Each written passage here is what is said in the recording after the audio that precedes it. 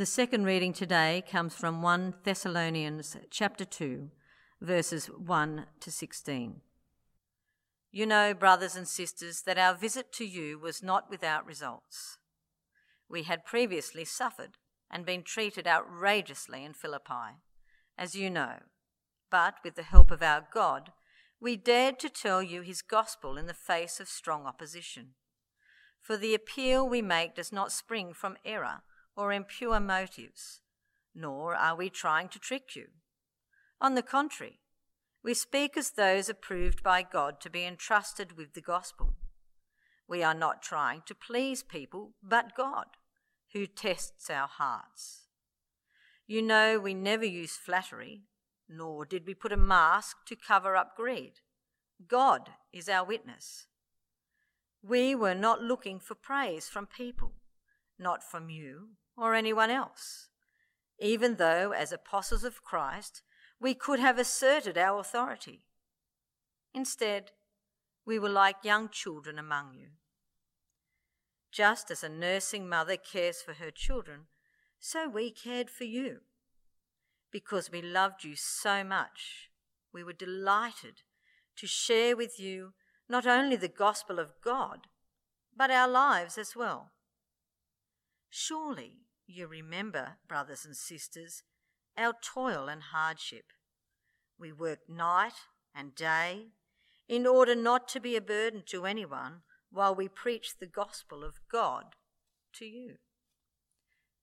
You are witnesses, and so is God, of how holy, righteous, and blameless we were among you who believed. For you know that we dealt with each of you as a father deals with his children, encouraging, comforting, and urging you to live lives worthy of God, who calls you into his kingdom and glory. And we also thank God continuously, because when you received the word of God, which you heard from us, you accepted it not as a human word, but as it actually is, the word of God, which is indeed at work in you who believe. For you, brothers and sisters, became imitators of God's churches in Judea, which are in Christ Jesus. You suffered from your own people the same things those churches suffered from the Jews, who killed the Lord Jesus and the prophets and also drove us out. They displeased God and are hostile to everyone in their efforts to keep us from speaking to the Gentiles so that they may have saved. In this way, they always heap up their sins to the limit. The wrath of God has come upon them at last. Here ends the reading. Hi, my name's Rick. It's great that we can open God's Word together again this morning. As I mentioned last week, each week we're going to be reading from two parts of the Bible, 1 Samuel in the Old Testament, and I'm not going to be speaking about that. It's just good to be reading God's Word together even when it's not being taught. But we are going to spend some time now looking a bit more at that passage in 1 Thessalonians. Last week it was great to meet so many of you in our Zoom morning tea meeting straight after church, and it will be great to meet more of you again this morning. So log on and join us in our virtual morning tea. But it will be excellent if you could have your Bibles open and reading along with me as we look again at this passage in 1 Thessalonians chapter 2. I'll give you a moment to make sure that you're sorted and you've got your Bibles ready, and then we'll pray and we'll get stuck into it. Please pray with me. Heavenly Father, we thank you that you are a God who speaks to us. We thank you that your Spirit caused these words to be written so many centuries ago, and we pray that that same Spirit will be working in our hearts and minds now to give us faith and to give us faith that leads to obedience. And we pray this in Jesus' name. Amen. Well, the question that we are going to be looking at today is this: what will help us to hear the message of Jesus and the words of the Bible as God's words to us? You know, every day we hear all kinds of messages and ideas. Do this, buy this, watch this, think like this. We're surrounded by it. So in the midst of all that, what will help us to remember that the message of Jesus is the very words of God to us, so that we take it seriously and that we receive it with the kind of gravity that it deserves? And at the same time, what will help the people around us in Richmond and beyond to also recognise that this message of Jesus is a message from God and not just a human message, so that they too might take it seriously? That's what we want, isn't it? We want the people around us to go, wow, that message of Jesus that you're on about, that's the truth. That's something that I need to pay attention to. That's really, I think, what this part of 1 Thessalonians chapter 2 is about. If you have a look with me down in verse 13, we see that the Thessalonians did receive the message of Jesus with the gravity that it deserves. Have a look at verse 13 of 1 Thessalonians chapter 2 with me. It says, "And we also thank God continually because when you received the word of God, which you heard from us, you accepted it not as a human word, but as it actually is, the word of God." The Thessalonians received the message that Paul preached as the word of God. They knew that Paul and his message was authentic. It was the real deal. And now Paul is writing to those same people to remind them what it was about the character of his ministry among them that helped them to recognise this. So today we're going to have a look at what that was so that we can follow that example. And really the kind of overarching thing that Paul wants to remind them of is that he was not a fake. He was not a fake. A lot of this chapter is Paul reminding the Thessalonians that when he was with them, when he visited them, when he preached the gospel to them, that he was genuine, that in everything he did, he had pure motives. And he tells them this in verse 3 and verse 5. Have a look at verse 3 with me. Verse 3, "For the appeal we make does not spring from error or impure motives, nor are we trying to trick you." And further down in verse 5, "You know we never used flattery, nor did we put on a mask to cover up greed. God is our witness." I wasn't a con artist, basically, is what he's saying. I wasn't someone who was in it for money or for glory. I'm sure we all know the stereotype, don't we, of the televangelist with the shiny suit and the even shinier teeth, who is in it for money and for fame. And sadly we know, don't we, the damage that causes to the reputation of Jesus and to the message about Jesus. And Paul wants to remind the Thessalonians that he was not like that. He was anything but a con man. And the two main points that he highlights are, and these are the two main points we're going to be looking at today, are one, that he did what he did at personal cost, and secondly, that he shared his life with them as he shared the gospel with them. So the first point, as I said, is that he did what he did at personal cost. He was committed to serving at personal cost. You know, every time Paul went somewhere and told people about Jesus, it caused trouble for him. And that was the same when he was in Thessalonica. But he did it anyway. Have a look at verse 2 now with me. "We had previously suffered and been treated outrageously in Philippi, as you know. But with the help of our God, we dared to tell you his gospel in the face of strong opposition." You see, previously where Paul had been in the town of Philippi, he'd been arrested, he'd been thrown in prison, he'd been beaten for telling people about Jesus. But when he got to Thessalonica, he did it again anyway, because he wasn't in it for personal gain. In fact, just the opposite. He was willing to serve in the ministry of the gospel at personal cost, because he was convicted that this message was the truth and that people needed to hear it. Now, this is particularly significant when the people speaking the message were the eyewitnesses of the resurrection of Jesus, the people who had seen him risen from the dead. I don't know if you know or not, but all but one of the original apostles died for telling people about Jesus. And that one, he spent most of his life in jail. They were threatened. It didn't matter, though, how much they were threatened. They kept on saying this message. And that means something.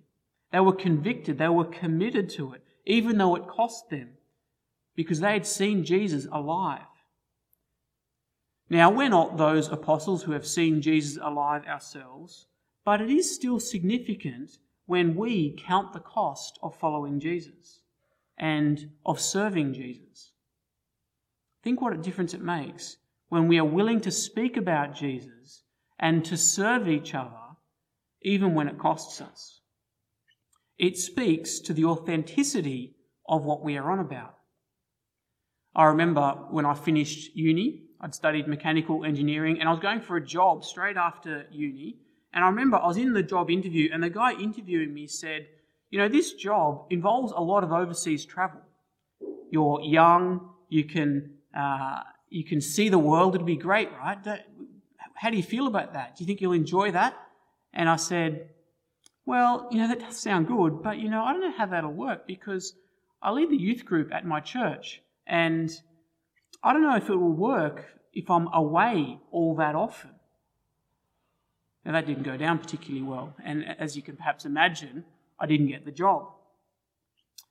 Now, I don't tell that to blow my own trumpet to make me look good, because it was really no different to what lots of other people in my church were doing. It was common.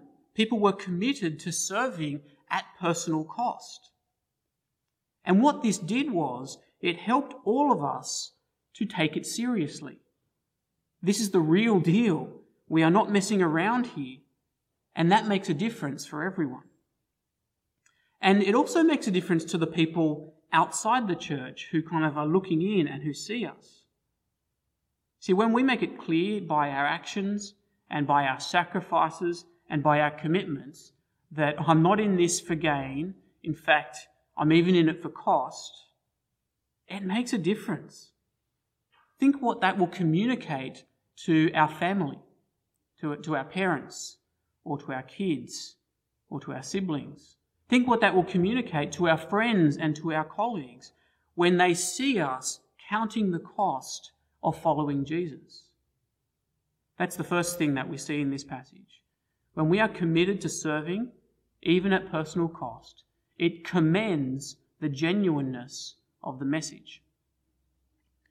The second thing that commends the genuineness of the message is that we are committed to sharing our lives with each other. Committed to sharing our lives as we share the gospel. Have a look with me from verse 8, or the end of verse 7, really. It says, "Just as a nursing mother cares for her children, so we cared for you. Because we loved you so much, we were delighted to share with you not only the gospel of God, but our lives as well." See, as Paul shared the gospel with them, he also shared his life with them. He wasn't just like some pizza delivery guy who delivered his message and then got out of there. No, he was invested in them personally. The message of Jesus does that. It unites us to God, but it also unites us to each other.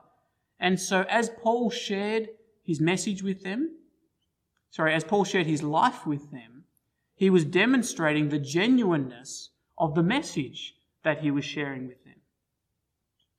And can I say, I've already begun to see that this is exactly the kind of thing that's happening here at Richmond Anglican Church.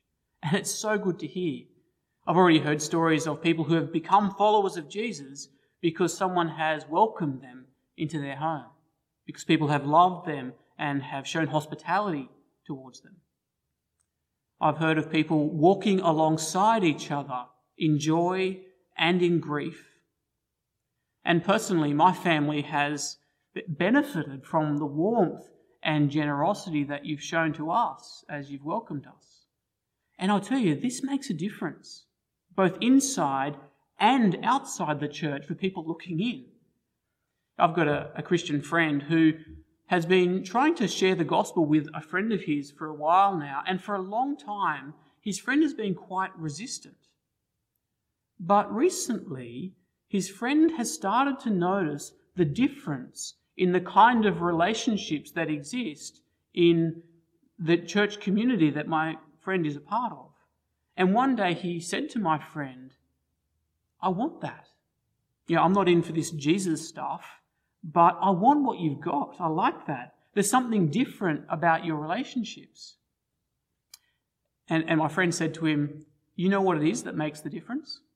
It's the Jesus stuff. When the message of Jesus transforms our lives and transforms our relationships the way that it should, it's attractively different. It affirms the message that we speak. And it helps us and it helps others to see the truth that this message is not just a human message, it's the Word of God. Paul shared not only the gospel, but his life as well. But let me just take that sentence again, just for a moment, and flip it around. That is, we need to make sure that we share not only our lives, but the gospel as well. And I hope that goes without saying, but I do know that sometimes we can spend years and even decades sharing our lives, but not the gospel. And, I'm ashamed to admit that I've been guilty of this. And so now I've got these great friendships, but I'm kind of afraid to endanger those friendships by speaking about Jesus, because I know that it's not going to be received well. It's going to be unpopular. You see, if we want our friendships to commend the message of Jesus, then we need to make sure that we are speaking the message of Jesus. The friendship is not the message. The hospitality is not the message. The message is Jesus is Lord, crucified and risen for the forgiveness of sins. And the way that we live with people and that we share our lives with people, that will commend that message. Well, let me just finish now with one key area where this gospel and shared lives really makes a big and noticeable impact that I kind of want to recommend. That is in Bible study groups. Bible study groups give us a few people where we can hear God's word together, we can pray, we can share our lives with each other. And as we do that, we help each other to let the word of God shape us. And so together we learn to love and to forgive and to grow in godliness and to serve each other. And as we do that, God willing, our relationships can begin to kind of hum with the resonance of the gospel. And so you can see how this can help us to do what the Thessalonians were doing. It helps us together to receive the word of God as the word of God.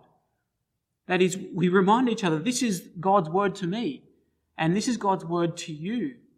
We help each other to live what we are learning, and that testifies to the genuineness of the message.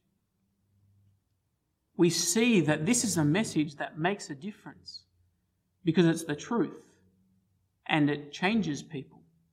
It changed Paul into being someone who was willing to risk his life to go from town to speak this message.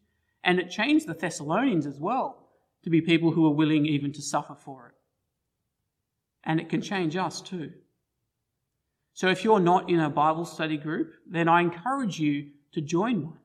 This is just one way that we can be doing the gospel and shared lives, but it's a really helpful way. If you're not sure how to get into one, then contact me and I'll point you in the right direction. And if you are in a Bible study group, make sure you're following this pattern. We read the Bible together, we pray, and we share our lives with each other. And as we do that, I'm praying that it will help us to hear the message of Jesus with the gravity that it deserves.